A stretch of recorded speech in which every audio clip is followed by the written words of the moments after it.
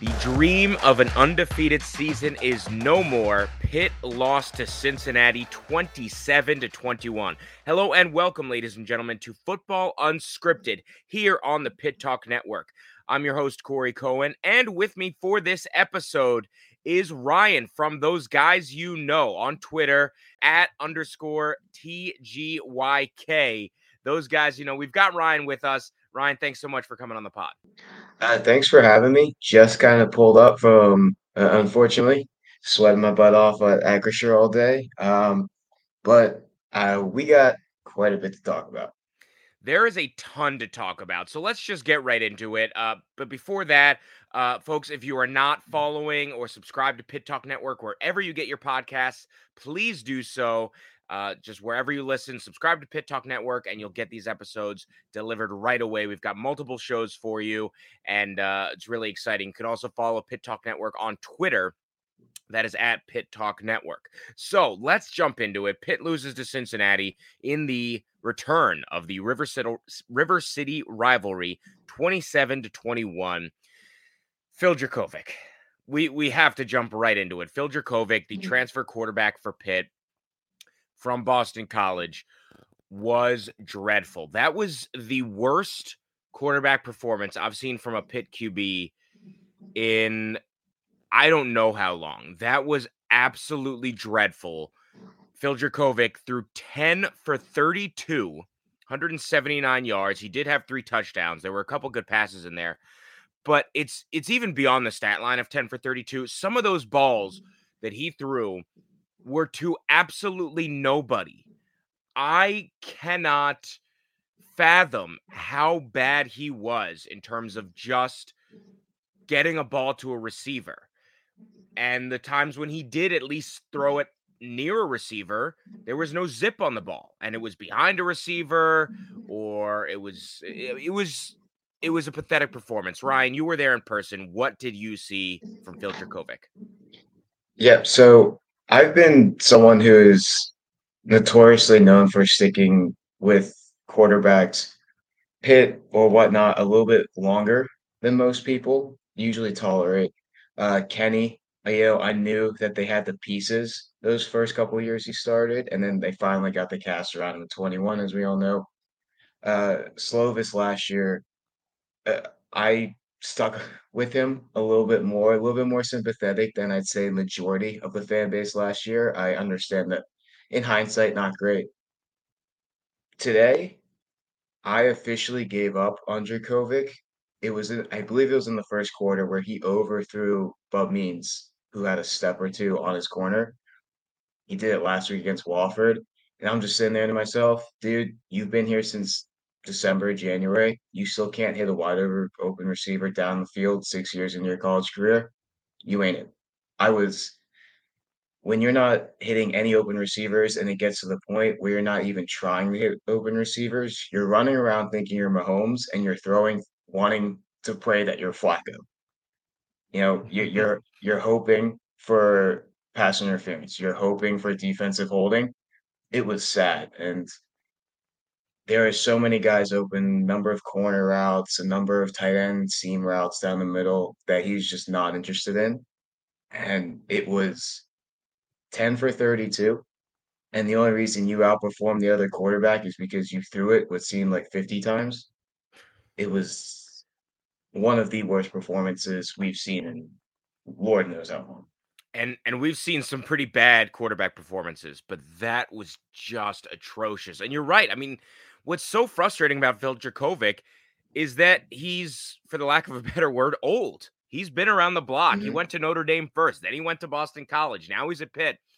He should be way better than this, at least competent. He should be a game manager at the Yeah. minimum. And as you just said, he's missing wide open guys. It's ridiculous how many times there was a receiver who was open who had a step, maybe two, and he was either completely off target, a little bit off target, or he got it to the right spot, but he lacked zip. So by the time that the ball got there, the defender had caught up and it was contested and knocked away. It's incredible how few of his passes were where they should have been. I have no idea how anyone could justify, and I think most of the people listening to this wouldn't justify, most of the people on Twitter wouldn't justify, but I don't know how any human being could justify sticking with Phil Jurkovec after that performance. This is him, and he is bad. It's incredibly sad. And actually, I want to give props. We'll get into the rest of the offense later to Taekwon Underwood because his guys are always open. Someone is always open on these The plays. Waffle House nickname's actually fitting. They call themselves the Waffle House because they're always It open.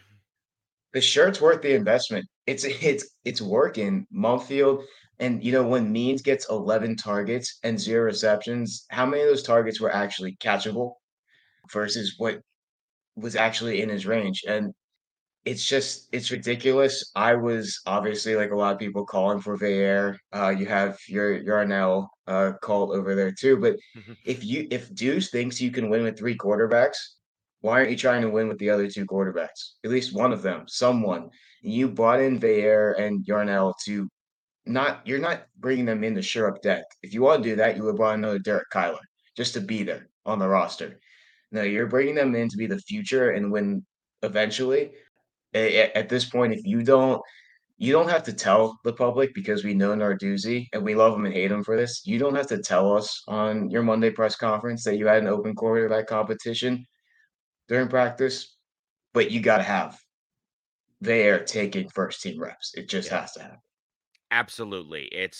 We already heard in the post-game press conference from Pat Narduzzi that he said he is sticking with Phil Jurkovec. Again, that's not necessarily 100% going to happen, but at the same time, I would not be shocked at all. We've Mhm. seen this in previous years. He sticks with guys. We saw this last year with Keaton Slovis. He stuck with him. And in some cases, that pays off, right? It paid off sticking with Kenny Pickett. Now it was a different circumstance completely. Kenny Pickett was a freshman. He had some mistakes. Phil Jurkovec, there's no And, upside to sticking with him. Kenny was homegrown from his freshman year to his senior year. You had him all 4 of those years. So you're sticking with him. Slovis, Jurkovec, they're not your guys. And I'm not from the Pittsburgh area. So I never had this like emotional attachment at all to, oh, this was a Pine Richland star. I Same. came here at Pitt. The only reason I heard of Pine Richland my freshman year was because I had people on my floor who happened to have gone to Pine Richland with Phil. I had no connection to that, and so that's probably part of the reason why my string with Jurkovec was like, "That first bad deep ball, get him out. I don't wanna see him anymore." And this goes all the way back to my days back when I was a student, the days of Tino Sinceri, who had a Mhm, massively long leash because he was a local guy. It's a Sinceri. It's a Sinceri family. They're local. And I'm the same way. I'm not from the area. It doesn't really matter to me where a guy's from, just how he plays. And I think to some people, I think in the Pittsburgh local media when Phil Jurkovec, there were rumors that he was going to transfer from Boston College, and people said, "Oh, he's got to come to Pitt. He's got to come to Pitt," because to them that's just a big deal. He was a big deal in high school, and this would be the culmination of him coming home. And it's clear that it's not working. He is, for lack of a better word, washed. He's done. yeah. And there's just not, I mean, it's not even the passing, the running. Now, he did have a couple plays where he scrambled and he was okay. But the first drive of the second half, he fumbles the ball. He was just running for a couple yards. He loses the ball, gets punched away. He fumbles it. Cincinnati takes over. That ends up being crucial. If he doesn't fumble the ball, Pitt has a good shot to tie or win this game. But Phil Jurkovec, not only were his passes terrible, but even on the ground, he had one rush that when he fumbled the ball that just killed this team, not to mention some of the sacks he took, and we'll get to the offensive line also. That there is blame to go around, but Phil Jurkovec, without a doubt, number one in the blame order. Those passes he threw, I can't stress enough. I've never seen anything like it. That was like if an amateur went out there, or if someone went out there who had a massive injury, like whose arm was about to fall off, and they were just throwing ducks. Some of these balls, There was no one remotely close. I don't know what he was doing. I don't know what he was seeing. Was it like Zach Wilson saying, I'm seeing ghosts out there? Is that what he was seeing? I have no clue. But Phil Jurkovec was not seeing his receivers. As you said, they were open, and he just could not get it to them. I'll say this. So I played organized tackle football from Pee Wee through high school. I didn't play quarterback, but I at least like to think I know something. So I went to go and rewatch the Wofford game because I want to figure out why his balls came out like ducks and why they kept putting out those videos and everything. His mechanics, it's like they're all there, but they all don't the cogs don't line up in time. Either there's something wrong with his leg work, his hips, or his arms. Two of them work on a pass, but the third one causes a duck or it causes a slow pass. And then on top of that, when they try to run him, like O-line's having issues, so they try to run a bootleg. He just stops. You see, Emory Jones would keep going and hold that bootleg until he found a guy coming across somewhere 10, 12 yards down the field, or even dumping off into the flat. Phil would kind of just stop, and the D lineman would be able to catch up behind him, or the blitzing linebacker would be able to catch up with him and stop him, and then he would just kind of chuck it up. And he lumbers, and he lumbers like Ben, and I think he takes that a little too much to heart in a good way. And that's not what we need. It's fantastic to have a mobile quarterback. It's fantastic who have a guy his size, who's physically gifted, who will always fall for an extra yard. Stop running the ball like you're carrying a loaf of bread. That's the first thing you're taught when you're 8 years old and learning to play tackle football. And it it's just a mystery too. It's not just him sitting in the pocket and throwing bad passes. A lot of his other mechanics, they either don't work or they work until they just stop mid play. And it's incredibly frustrating to watch. One final thing before we move on from Phil Jurkovec. In his comments in the postgame presser, immediately following this one, he said, quote, I think if you're a grown ass man booing in that stadium, I think you have to go and look at yourself. I think that's pathetic. End quote. That is the quarterback who went 10 for 32, calling the fans pathetic, going after the fans, calling them pathetic for booing him and not appreciating his offense performance. What's your reaction to that? It's one thing to have everyone the game was on your shoulders. It's your fault. This is how you make yourself public enemy number one. This is not leadership. We heard all off season that we finally had a quarterback that people liked, the locker room liked, and was a leader. And all of a sudden, we're blaming the fan base because you played poorly. He didn't take any responsibility. I think even your fans now are just saying, yeah, so Christian Bear, Canadian, he's got to be nice, right? Like, this is not this is a terrible way to end your night. You did it to yourself. Target's on your back, and you got to have a sit down and look in the mirror because you threw for less than 30% against a terrible defensive back squad. Right, that's the ironic thing, right? Is that he says, "I think you have to go and look at yourself," and then he's the one who is calling out the fans after his performance. Now, he Yeah. did say, "I missed some throws." He did say, "We have to be better," but that is not what a quarterback, a leader, should be saying after this. It should have been, first of all, he never should have said anything about the fans or the booing. And second of all, he should have come out and fallen completely on the sword and said, that was my fault. I missed these throws. My receivers were open. I let them down. I'm going to be better. I'm going to work at it. And this is on me. And just fall on the sword and you move on. And even if you don't do that, even if you kind of hedge and you say, "Yeah, we've got to be better. Yeah, I missed some throws, but overall it's," and just sort of downplay his own mistakes. The one thing you never ever do as a pro athlete, especially a quarterback who has so much responsibility, is blame the fans or go after the fans. As you said, it's a great way to become public enemy number 1. And for a fan base that already didn't particularly like him after that performance, then they hear those comments in his press conference. Just a brutal look for Phil Dracovic.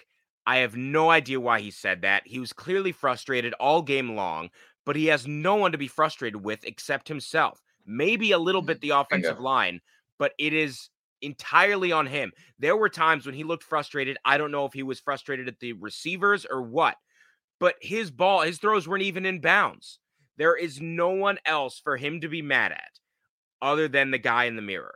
And it's ridiculous to me if he was frustrated with his receivers, because there were some shots on TV. I know you were at the game. I was watching on TV. There were some shots where he looked furious. And again, it wasn't exactly clear who that was directed to, but he looked furious after a couple incomplete passes. And the balls that he threw were out of bounds. They were not catchable by anyone. So I don't know who he's furious with. I don't know if it's the fans, if it's the receivers, but there's no one to be furious with except himself. If you're the quarterback, you take that responsibility no matter what, but especially when you are the one at fault. And he was. And yet he went after the fans. To me, that is disgraceful, honestly. Like, that is the last thing a quarterback, a team captain should be doing. And he doesn't have any sympathetic ears in the fan base at this point. And we can end this on this. Kenny, why a lot of teams didn't want to draft Kenny Pickett in the first round was obviously the physical traits. Why he did go in the first round, he's got it mentally and he's got it in his heart. Running for those fourth downs against Clemson, and this is also the same type of traits that got him starting year one for the Pittsburgh Steelers, and he's a captain in year two. He also never blamed the fans. He always takes responsibility for his actions and what happens on the field, good or bad. Phil did not do that. The leash with the fans, the next incompletion you throw, even if it's a 50-0 win against UNC, we're gonna boo you. Yep, it's he's dug himself a bit of a hole, and just after the performance on the field and then the comments off the field, Phil Jurkovec not in a good spot right now, and it is entirely self-inflicted. We'll move on. What we didn't see in that game was Christian Veer, the backup quarterback, transfer from Penn State. Going into the West Virginia game, Pat Narduzzi in his post-game press conference said he's not going to make a change. Now, if he were to make a change, he was not going to decide it right then. Even if he did, he wasn't going to say it right then. He's not necessarily going to say it Monday. I'll ask you two questions. Number one, how crucial is it for, in your opinion, that they make a change on a scale from they absolutely need to do it or I'm going to lose my mind to they can give Jurkovec a little bit of time? And then the second question is, how confident are you that Narduzzi will make the change to Veer? Narduzzi has a history, as a few reporters have pointed out wisely, that he's pulled quarterbacks before. He pulled Max Brown and DiNucci that one year. It's not he just got so comfortable with Kenny and he really stuck himself in the mud with Slovis. I don't know how you hope that he learned from last year's experience. They're they brought him in because he's not a first year guy, he's not a second year guy. This is his third year in college. He played in the Big Ten. Yes, his only experience is playing against Rutgers, really. I think the answer is different when we hit October 1st. I imagine the leash is still it might be short, but it's longer than we want it to be until end of UNC. And here's the one thing, against better competition, Phil should have on the whole in these first two games, Phil should probably have two or three interceptions. What's he got? He's got one fumble, so he's not turning the ball over. He's just not moving it very well either. Right. And I think that is a reason why my confidence level in terms of Narduzzi making a change is low. Mhm. Partially because he likes to stick with guys. Now, not always, as you said, he did switch off Max Brown and he switched off Ben DiNucci. But in general, we saw this last year, he likes to stick with guys. Yeah. Especially we saw last year and this year. I don't know if it's the case of stubbornness. He doesn't want to admit a defeat or a failure or that he was wrong.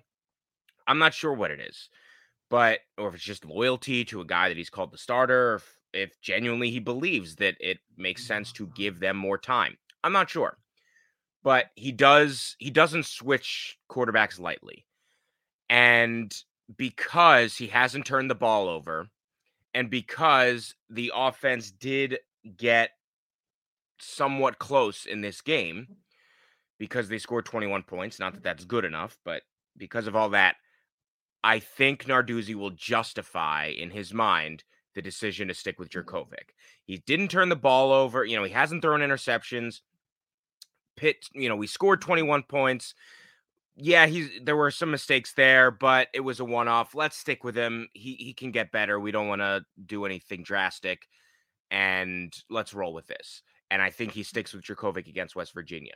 And if Jurkovec has the similar performance against West Virginia, I think it would be a similar reaction from Narduzzi, that he would talk himself into it, that he would convince himself, yeah, that there are some problems, but he's not throwing interceptions, and we at least it was close, and if one or two things go another way, we win that game, and I'll stick with him versus North Carolina. So I'm actually kind of with you. I could easily see a scenario where Jurkovec doesn't play well against Penn State, doesn't play well against North Carolina, and only then does Narduzzi decide to make a change to Veyer.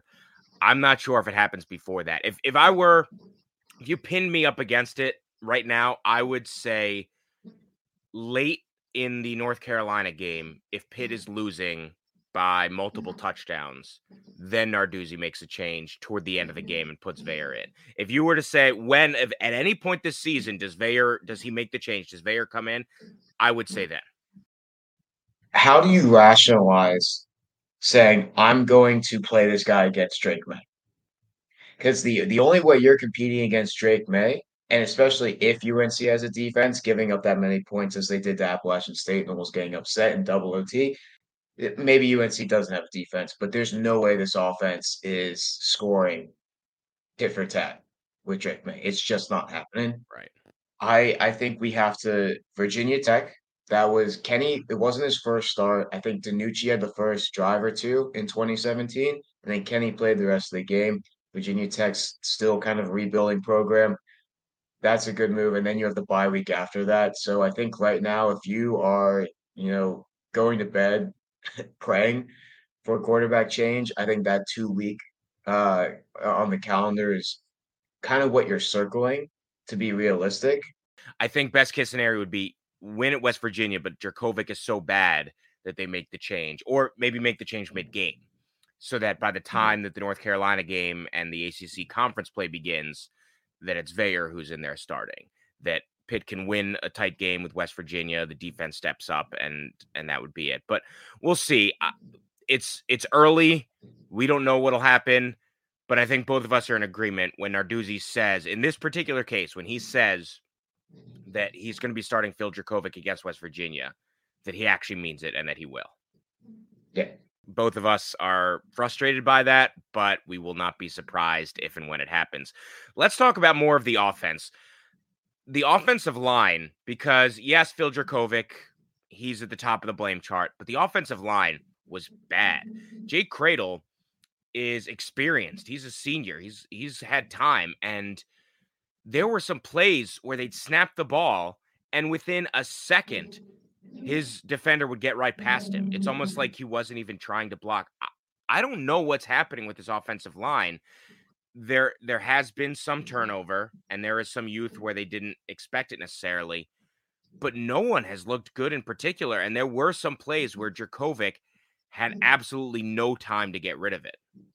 So if there is any glimmer of hope that Narduzzi is willing to make changes, he replaced a fifth year guard who looked like a freshman against Wofford with an actual freshman who just made his first start against an All-American in Corleone, and I believe his running mate, one of his running mates on the Cincy D line, is also strongly an NFL prospect. So it's not like we're facing Rhode Island or New Hampshire here, and you told a freshman to go in and prove something. No, he got fuel of thrown into the fire, trial by fire. So BJ Williams had some tough snaps tonight. They did that knowing he was going to. Um, Switching the guards, Jurkovec on the left side, interesting because your right side became totally inexperienced with Taylor having started like half the year last year, more or less, and then you obviously have the freshman making his first start, his second collegiate game, and I played O-line all my years of organized ball, mostly at center, and I look at Cradle obviously was never a natural center. He kind of had to move there for his own prospects and what was best for the team when guys kept getting injured a few years ago. I think it's not natural to him yet in the sense that he's snapping the ball, hoping just to make sure it's a good snap, and then he's getting blown up by an All-American D-tap. Mhm. It's he's not thinking in terms of like, 1, 2 immediate. It's one, get the snap back. Two, oh shit, here's a fantastic D tackle that's coming straight at me.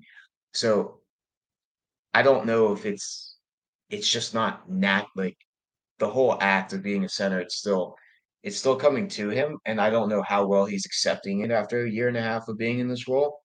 Um, maybe he's doing great, but obviously he's just getting blown up on some plays. And I believe in the post game presser, Gonzalez, took a ton of responsibility for how they're performing.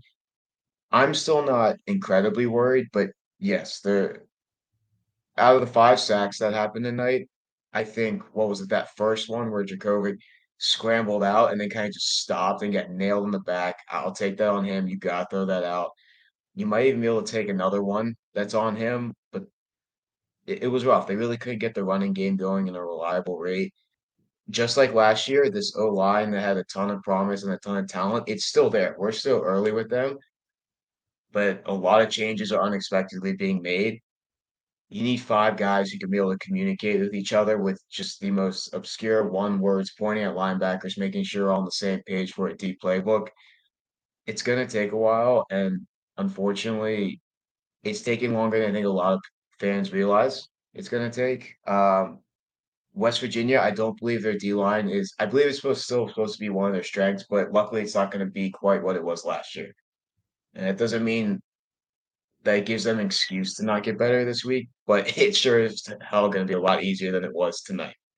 It was rough, and for all the blame that goes under Jurkovec, the offensive line was bad, and a lot of those sacks were the Mm. fault of the offensive line, and some of the All right. incompletions were the fault of the offensive line. Although I will say some of his better throws actually came when he was under pressure and some of the times that he did run with it. But for the most part, you don't want to put your quarterback in that position, and they did where he Absolutely. just had no time. So there was absolutely frustration there, but we'll see. As you said, Cincinnati, a really good team on that D line. West Virginia, not as good.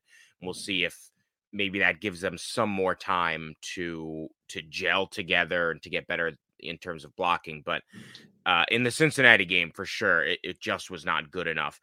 Now, if you look at the running game and the broader conversation about Frank Signetti, the running game wasn't that important to him. And it's kind of weird because in the past, it's almost been the other way around. The Pitt offensive coordinators have run the ball so much and they haven't passed. And in this case, they didn't run the ball too much. Sibo Flemister, 6 carries, 38 yards. He was great, but just not Mhm. many touches. Rodney Hammond, 6 carries, 21 yards. He was good. He was great last week. We know he's got a ton of talent, just not many touches. Daniel Carter, 6 carries, 25 yards. That's 4.2 yards a carry. He just didn't have the touches. I don't know why they didn't go to the running game, especially in the final, I believe that was the final offensive drive. After the defense intercepts it, Pitt has a chance to tie the game or take the lead, and they've got all the time in the world. So time is not a factor whatsoever. They're already in good position. They just need to get a touchdown. And they didn't run the ball. I have no idea why. They kept trying to throw the ball 15 yards down the field with a quarterback who clearly could not find anyone. I just have no idea when you've got that level of talent at the running back and you've got a history of succeeding in that game plan and you have all the time to use that they didn't run the ball more on that final offensive drive. I don't get it. Might lose some listeners with this. I'll defend Signetti. I think the only thing wrong that he really did tonight was they came out, try and hit the deep ball immediately. And that's fine for your first scripted plays, your 10, 15 scripted plays. You usually don't divert it from those except on third downs. I think the issue is once you got off of those scripted plays from practice, there was no rhythm uh, that he tried to establish. with Jurkovec. I was saying throughout the game for almost 3 quarters, why don't we just hit Rodney out in the flat or wheel route again, like we did against WVU? Why don't we just try to get a couple crossing routes in the middle of the field? Just get your quarterback in a rhythm with some easy throws before you start going back to the deep shots. I think that was my main only issue because, like we said earlier, there was at least one receiver open on a lot of these pass plays that Jerk was just missing, whether it was on purpose or he didn't look that way. I'm surprised Narduzzi didn't say more about that in his post game presser because this man, I think he said they want to run for an average of 150 a week and they want to establish the run before anything else. And they just really got away from it. And I think we need to more question what's with the usage. There was rumors that Hammond got banged up in camp, and I figured him getting fewer carries against Wofford was like, well, yeah, Roddy Hammond's as reliable as a truck that always moves forward. He never loses yards. This Right. man has never lost a yard in his career here. And so I figured, okay, save him for the Power Five competition. And he comes out and he only has 6 more touches today. He's more banged up than they're letting on, or they actually don't trust him as much. It would be very weird for being a going from a freshman who was the ninth inning closer against Clemson 2 years ago, essentially, to absolutely like, we don't know about him. I don't Right. think that's the case. And they clearly didn't think that was the case last year when he was healthy. Why are they still divvying up all these carries? Again, Daniel Carter is also a guy, he never loses yards. Sibo is a little different. He's more of a speed guy. Also, who's their best pass blocker? Watching the game from the stands, I didn't get the best feel of like, something when Whipple was calling the offense. They always had the running back who could block the best against blitzes and D linemen. Was it Sibo? It didn't seem like it, but he was out on a ton of those drives. I think it's Daniel Carter, but they're also not willing to just kind of dump him off in the flat after a block.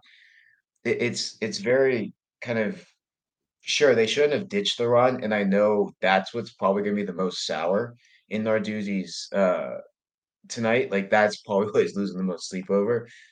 I think the more the question is why is Hammond or someone just not the guy to get 15 to 20 touches a game? Yeah, and I would even be fine divvying it up if they used them more often, Mhm. but collectively, but they're still not doing that. And again, down the stretch, you said they open up, they have their plays, okay, fine. And then it becomes clear that Jurkovec just didn't have it. How do you not make changes on the fly to realize that, okay, he cannot throw the ball deep and connect with his receivers? So let's add in some of those plays, either runs for one of those three guys or passes to the flat or, as you said, crossing route, just something, or wheel routes, something to where you can just get Dracovic a little bit confident. You can move the ball a few yards at a time. Something. It seemed like almost every drive, and I know it wasn't, but it seemed like almost every drive was just three deep passes, and that's it. That they were throwing the ball 15 yards plus every single time and nothing else. And you just think, why aren't they doing these smaller things? In the past, it was again almost the opposite. There was frustration that that's all that they did, and they didn't let a quarterback throw down the field. And in this case, when you have a quarterback who can't throw down the field, you're wondering why not just hand it off to one of your three reliable running backs? Why not just throw it for 5 yards where you actually might connect with your receiver and they're talented enough that then maybe they can get a few yards after the catch? I don't know what it was, but to me, it was a problem with Signetti, with Narduzzi, with everyone that they didn't adjust to what Jurkovic wasn't able to do when they have all this talent around the rest of the offense and focus on what they could do. So one thing definitely a knock against coaching is if you love these three backs so much, why are we not running two back sets? And I'm not talking about a fullback having Daniel Carter in his hand in the dirt again like last year. Two guys, 20 personnel right next to Jurkovic. So maybe he hands off to one of them, the other guy's a blocker, or play action to one, throw the other one out in the flat, something. And even since he didn't run a lot of it, but you could tell towards the end of the game, even they threw in some of that pistol look. So why are we not adjusting formations if you love your three backs so much? Yeah, it was frustrating. A lot of this game was frustrating, but They're just, as you said, there was not rhythm in the offense. Nothing that the offense did looked comfortable. Everything looked labored. Even when they had touchdown catches and touchdown plays, Kanate Mumfield actually did have a good game, but just everything looked labored. Every time that they found the end zone or they had a big play, it was, oh my good, I didn't know they knew how to do that. There was no rhythm to the offense. There was not much cohesion in the offense. And I think that's what's frustrating is that it didn't even seem like one bad game. It just seems like this offense has not figured it out yet. And that's not even necessarily on Signetti because Jurkovec has been so bad and probably worse than they expected. But at a certain point, they're going to have to adjust. They didn't in this game before West Virginia. If they don't make a change of quarterback, they will have to adjust that offense. Absolutely. I think, and it goes to like just a wider question of, that's those Cincy DBs were not very good. They straight up were not good. Our guys were open. Outside of Gavin and Mumfield, what do you really take away from what happened tonight on the offense? Like what positives? And I because they didn't keep hammering both of those guys, it's infuriating that they didn't put Gavin in the drive after he scored. That blew my It, mind that he wasn't even on the field. I have a feeling that's a Salem call, but you hammer these two guys now. Next week, force West Virginia to stop those two guys because then magically Bub Means is going to be open for one of those 11 targets Right. next week. It's just going to happen. It's infuriating because it's like, what do you really take out of this? The run game was not where they wanted to be. Phil decides that he's not going to actually hit anyone in stride. It's either going to be behind them, he's going to give them no chance. It's got to be incredibly frustrating if you're any of these receivers at all. The O line, they still need to gel. I mean, you got a promising freshman, but again, from a offensive standpoint, what do we come away saying? At least that thing happened.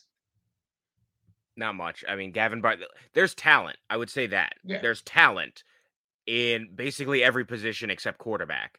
But since, again, in the Cincinnati game specifically, there's really not much. There's Bartholomew, there's Mumfield. That's about it. There were also the issue of, and we don't have to talk about this much, but the wasted timeouts in the second half from Pat Narduzzi. And the problem with that, because down the stretch, Pitt could not stop the clock. Now, it probably doesn't change the outcome. Pitt's Mhm. defense had a chance where they could have gotten a stop and could have forced a punt and gotten the ball back, and they just didn't do it. So it probably doesn't, but you would give them one more chance. If you had those three timeouts, you now give the defense one more chance after Cincinnati picks up the first down to where maybe they can stop them this time. They're forced to punt, and then you see if Jurkovec can throw up some sort of Hail Mary and it works. What But made that so unexpected is his whole tenure. I think especially the first half of Narduzzi's tenure here, he got a lot of flack for how he handled time management. I remember those days. It was like, why are you not taking timeouts here? Why did you? yeah. And then all of a sudden, when there's 6 minutes left, and I see him run up next to the ref, and I actually turned to my friend, I'm like, he just started taking his timeouts, and he's like, no, he didn't. And I'm like, he's out on the field putting together a huddle. He actually started using his timeouts at 6 minutes. That was a complete shift from what old Narduzzi used to do. So I don't know if that popped up in his head. He was like, I'm not waiting until there's 2 minutes left when I can do this now. And I totally get it. Like the defense, they're playing their best ball around that time, but I just wasn't expecting it. That was a new news for us. Right. And again, it's not the biggest thing. We're not going to harp on it. It probably Yeah. wouldn't have changed it, but just another frustration that goes into this game. We're going to talk about the defense in just a second. First, we'll take a very quick break, hear from some sponsors, be back right here on the Pit Talk Network. And we are back here on Football Unscripted on the Pit Talk Network. I'm Corey Cohen. I've got Ryan from Those Guys You Know with me. Let's talk about the defense because in the first half, it was pretty rough, especially the amount of yards they gave up rushing. This just did not look like the Pitt defense that we've come to know over these last few years. And then magically, somewhere in that second half, they really stepped up and they all of a sudden look like the Pitt defense. Not that they were unstoppable because on that final drive, they were not able to force a 3 and out. And Cincinnati did move the chains and they couldn't get the ball back to the Pitt offense, but they were still really good. What was it that you think changed from the first half or why they came out like that in the first half, and then what changed later in the game? So coming in to recording this, I was thinking, okay, if we're gonna put the blame on this game, it's Jurkovec, and then the second one is that defense just did not come ready to play. Straight up, they did not run out of that tunnel, the thunderstruck, ready to play football Maybe they as thought it much was as a Cincy seven did. o'clock kick and not 6:30. Yeah, no, straight up. I think they got probably chastised for it real quick.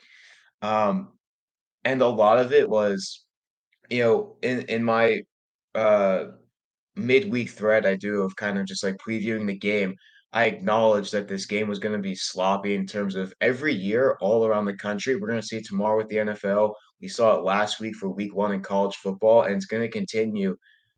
Tackling is the foundation of this game, and it just sucks for the first couple weeks. It does.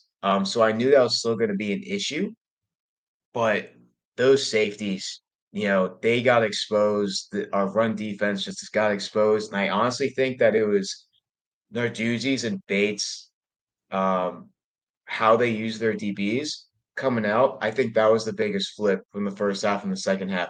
You could tell Satterfield and calling that offense with Emory Jones, they knew through all their motions and their formations that not only were we doing the classic Narduzzi man on man with our corners, we were actually moving the corners all the way across the field with whoever receiver they were glued onto. So all of a sudden, if we had, one short side of the field, Marquez would come across to the wide side of the field. You'd have, Marquez and MJ lined up right next to each other, and then back on the short side boundary, we would have our boundary safety all there alone playing corner with someone who got the second motion got thrown in, whether it was a running back or a tight end or a third receiver who's playing corner. And we all saw the old experiments of, Pat Narduzzi DBs had to train at corner before they moved to safety. And you just see these safeties getting exposed in this man-to-man system. And in the second half, they went back to if you're a corner on one side or a safety on one side, you're sticking there. We're going back to what we've been doing for 7 years, and we're going, the safeties and the outside linebackers are going to stick. I think that was the biggest adjustment, and you could tell since he got more vanilla with their offense because it was back to classic Narduzzi defense. I think that was the biggest change because what did Cincy score in the second half? Just 7 points. Yep, 7 points in the third quarter and not a single point in the fourth. What they did with the DBs, they definitely went to halftime simplifying things. That game plan was not good. It did not work. And I think we need to immediately move to that D line was not effective tonight. That the QBK, where they have one or two sacks, that's not up to par. And I don't think the Cincy line is that good, and we did not bully them like we normally do. Yeah, the defensive line did not look nearly as good, especially early on in the No. game, as they should, and as we've led to believe. And again, even later in the game, there were definitely some frustrations there. One more frustration: Ben Sauls, who's been incredibly reliable, and unlike the Jurkovec conversation, Mhm. we should make it clear we are by no means calling for a No. replacement at kicker. Ben Sauls is the man. He's been great, but he did miss a field goal in the first half. That ended up coming back to bite Pitt because if he had made that field goal, then Pitt would have been down 3 when the Pitt defense intercepted it in the fourth quarter, and the Pitt offense had the ball in right around in field goal range in the final minutes of the fourth quarter when they ended up turning it over on downs. But they got the ball at the Cincinnati 43. They moved it all the way to the Cincinnati 28. If Sauls hit the first field goal, then on fourth down, they could have gone for a field goal to tie the game. And now we're talking about a completely different ball game. Again, not to of all the things, Ben Yeah. Sauls is not, we're not going to harp on this, but it's brutal that one of the very few times that he misses a field goal, it actually came back to bite them because later in the fourth quarter, when Jurkovec didn't have it, they could have just needed a field goal, but instead they needed a touchdown. And of course, Jurkovec could not deliver. Yeah, no, I'm gonna echo what you said. I'm not worried about Ben Sauls at all. I This think is a he's pro got Ben arguably Sauls the most. podcast. Absolutely. I'm not worried about him all. I think he has some of the most swagger of any kicker in the country. The confidence he carries around, it's really funny to watch during the timeouts. Um, that being said, being there in the environment, I think there are so many other things that dug them 6 feet into the ground that Ben Saul's making that field goal at the end of the night. No one talks about it on the way out of the stadium. It's kind of just throwing the one handful of dirt on that grave. It didn't really make much of a difference at the end of the night. So I'm not worried about it. He missed it. Sure, it's done. Jurkovec should have hit about 6 different receivers and stride down the field that should have been touchdowns. Absolutely. Again, if we are ranking who's most to blame, it's way at the bottom. He's It's just down one of there those somewhere. right, yeah. It's just one of those things that on that final drive, and even that, it's because the ineptitude of the offense led by Jurkovec that I even remembered the Ben Saul's missed field Hmm. goal. It was only because in that final offensive drive, I thought, wow, I wish they could just kick a field goal here because they're actually in range. And Jurkovec, there was no faith that he could get that ball into the end zone and find a touchdown. And then I realized, oh yeah, Saul's missed the one earlier, and if Yeah. he hit that, then it'd be a 3-point game. They just kicked the field goal. That's the only reason. If any of us had any confidence whatsoever on that final drive that Jurkovec could lead a game-winning touchdown, no one would have even thought about the Ben Saul's missed field goal earlier. It was just because not a single person thought, oh, Pitt is down 6. They've got the ball in Cincinnati territory. Now Jurkovec can lead the team down the field. No one thought that could happen. It didn't happen. And that's why the field goal came back to Nope. bite Pitt. No, he wasn't leading anything downfield. I don't want to be all negative. Let's talk about some bright spots. What were the bright spots of this game? You mentioned Gavin Bartholomew. You mentioned Kanate Mumfield. The defense in the second half, they did turn it around. They did look for a while Yeah. there. They looked really good. Yeah, I even tweeted out at halftime, like, Narduzzi's gonna have to pull some wizardry out of his butt for that one, and he did. And it's not the first time we've seen him do it. And him and Bates, when they make adjustments, it used to be a running joke that they never made adjustments at halftime. Whatever happened a few years ago, they started doing it, and they did it tonight. Again, I know, and I'm sure I tried to watch the O-lineman as much as possible when you're watching the live game with very few too many replays, to be honest. But not having that broadcast feed, you don't see all 5 linemen. I think BJ Williams getting a start is hell. Let's do it. It just sucks that you went up against who you went with. Finding your 2 most reliable receivers, that's a positive. Let's see, Caleb Junko averaged 48 yards a punt. Yeah, he was. I forgot about it. Yeah, he's been doing well. Yep, and outside of that, I mean, Satterfield decided his offense was gonna be, we'll try to find some runs, and, they hit that one 3-yard out route about 10 times in the game, and I'm pretty sure that's 90% of Emory Jones's completions, was that one 3, 4-yard out route, because the linebackers are never able to get there until they had to tackle. They could never be in a position for a PBU. Which, by the way, not to be that guy and bring it back to this, but the Pitt offense could have used plays like that. They could have used Oh, some of those absolutely. plays. They ran it once. Gavin, and it was short of the first down. They ran it once. That was their one rhythm pass, and they never went back to it. It's that one out route. So frustrating. That's Yeah. exactly the kind of play that we were talking about earlier. That, yeah, that builds some confidence in Jurkovec, and that's something that he can accomplish even when his arm was apparently about to fall off. Plays like that worked for Cincinnati that Pitt didn't run with. That's the frustration. Something I've noticed when it comes to, and this carries over, Matt Canada does it with the Steelers, and what Signetti also does is you see the best offensive minds in the game, and they scheme guys open. Signetti and Canada, the city of Pittsburgh, we don't scheme guys open. We just hope we out athlete the DBs. Why are we not running a wheel route that we've been setting up because we've been hitting deep shots or we've been focused on one side of the field or setting up the play action? Guys aren't being manufactured open. Tyquan Underwood has to get his guys to learn how to get themselves open. So let's talk about next week. It's the Backyard Brawl. It's in Morgantown. It's under the lights. It's at night. West Virginia didn't look particularly special against Penn State. They didn't keep that game very close. They dominated Duquesne, no surprise there. So they go into week 3, also 1-1. Not much confidence in them, but also not much confidence in Pitt. What's your read on next week? What's your confidence level going into the brawl that means so much to both teams? Like I said earlier, unfortunately, it's just win. I don't think their offense is very good in West Virginia. I think Garrett Green, look, they were tied with Duquesne at one point, 7-7. And obviously, I didn't watch that game. I don't know how the rest of it played out. I think they won by a lot, which, if you didn't, then Morgantown would have been ready to burn down. It's They're ready to burn down anyway. Let's be honest. They'll yeah, burn. They don't need a reason.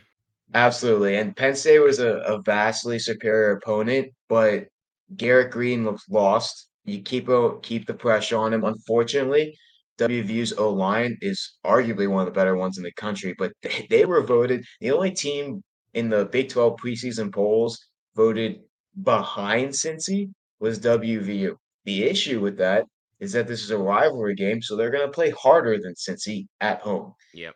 I don't think it's a very skilled team. I'm not scared of Garrett Green. It's the environment that's going to get to our guys. Yeah. It's DJ Donaldson. The tackling, tackling needs to. The first 2 weeks you can get away with some bad tackling, sure, except for when you're losing like this. Next week you cannot get away with arm tackles against CJ Donaldson. He killed us last year out of nowhere. He's not a surprise this year. He's still surprising the rest of the country. He shouldn't surprise us. And on their defensive side, there really isn't much that scares me except for how we play on offense. Yeah. To me, I'm in agreement.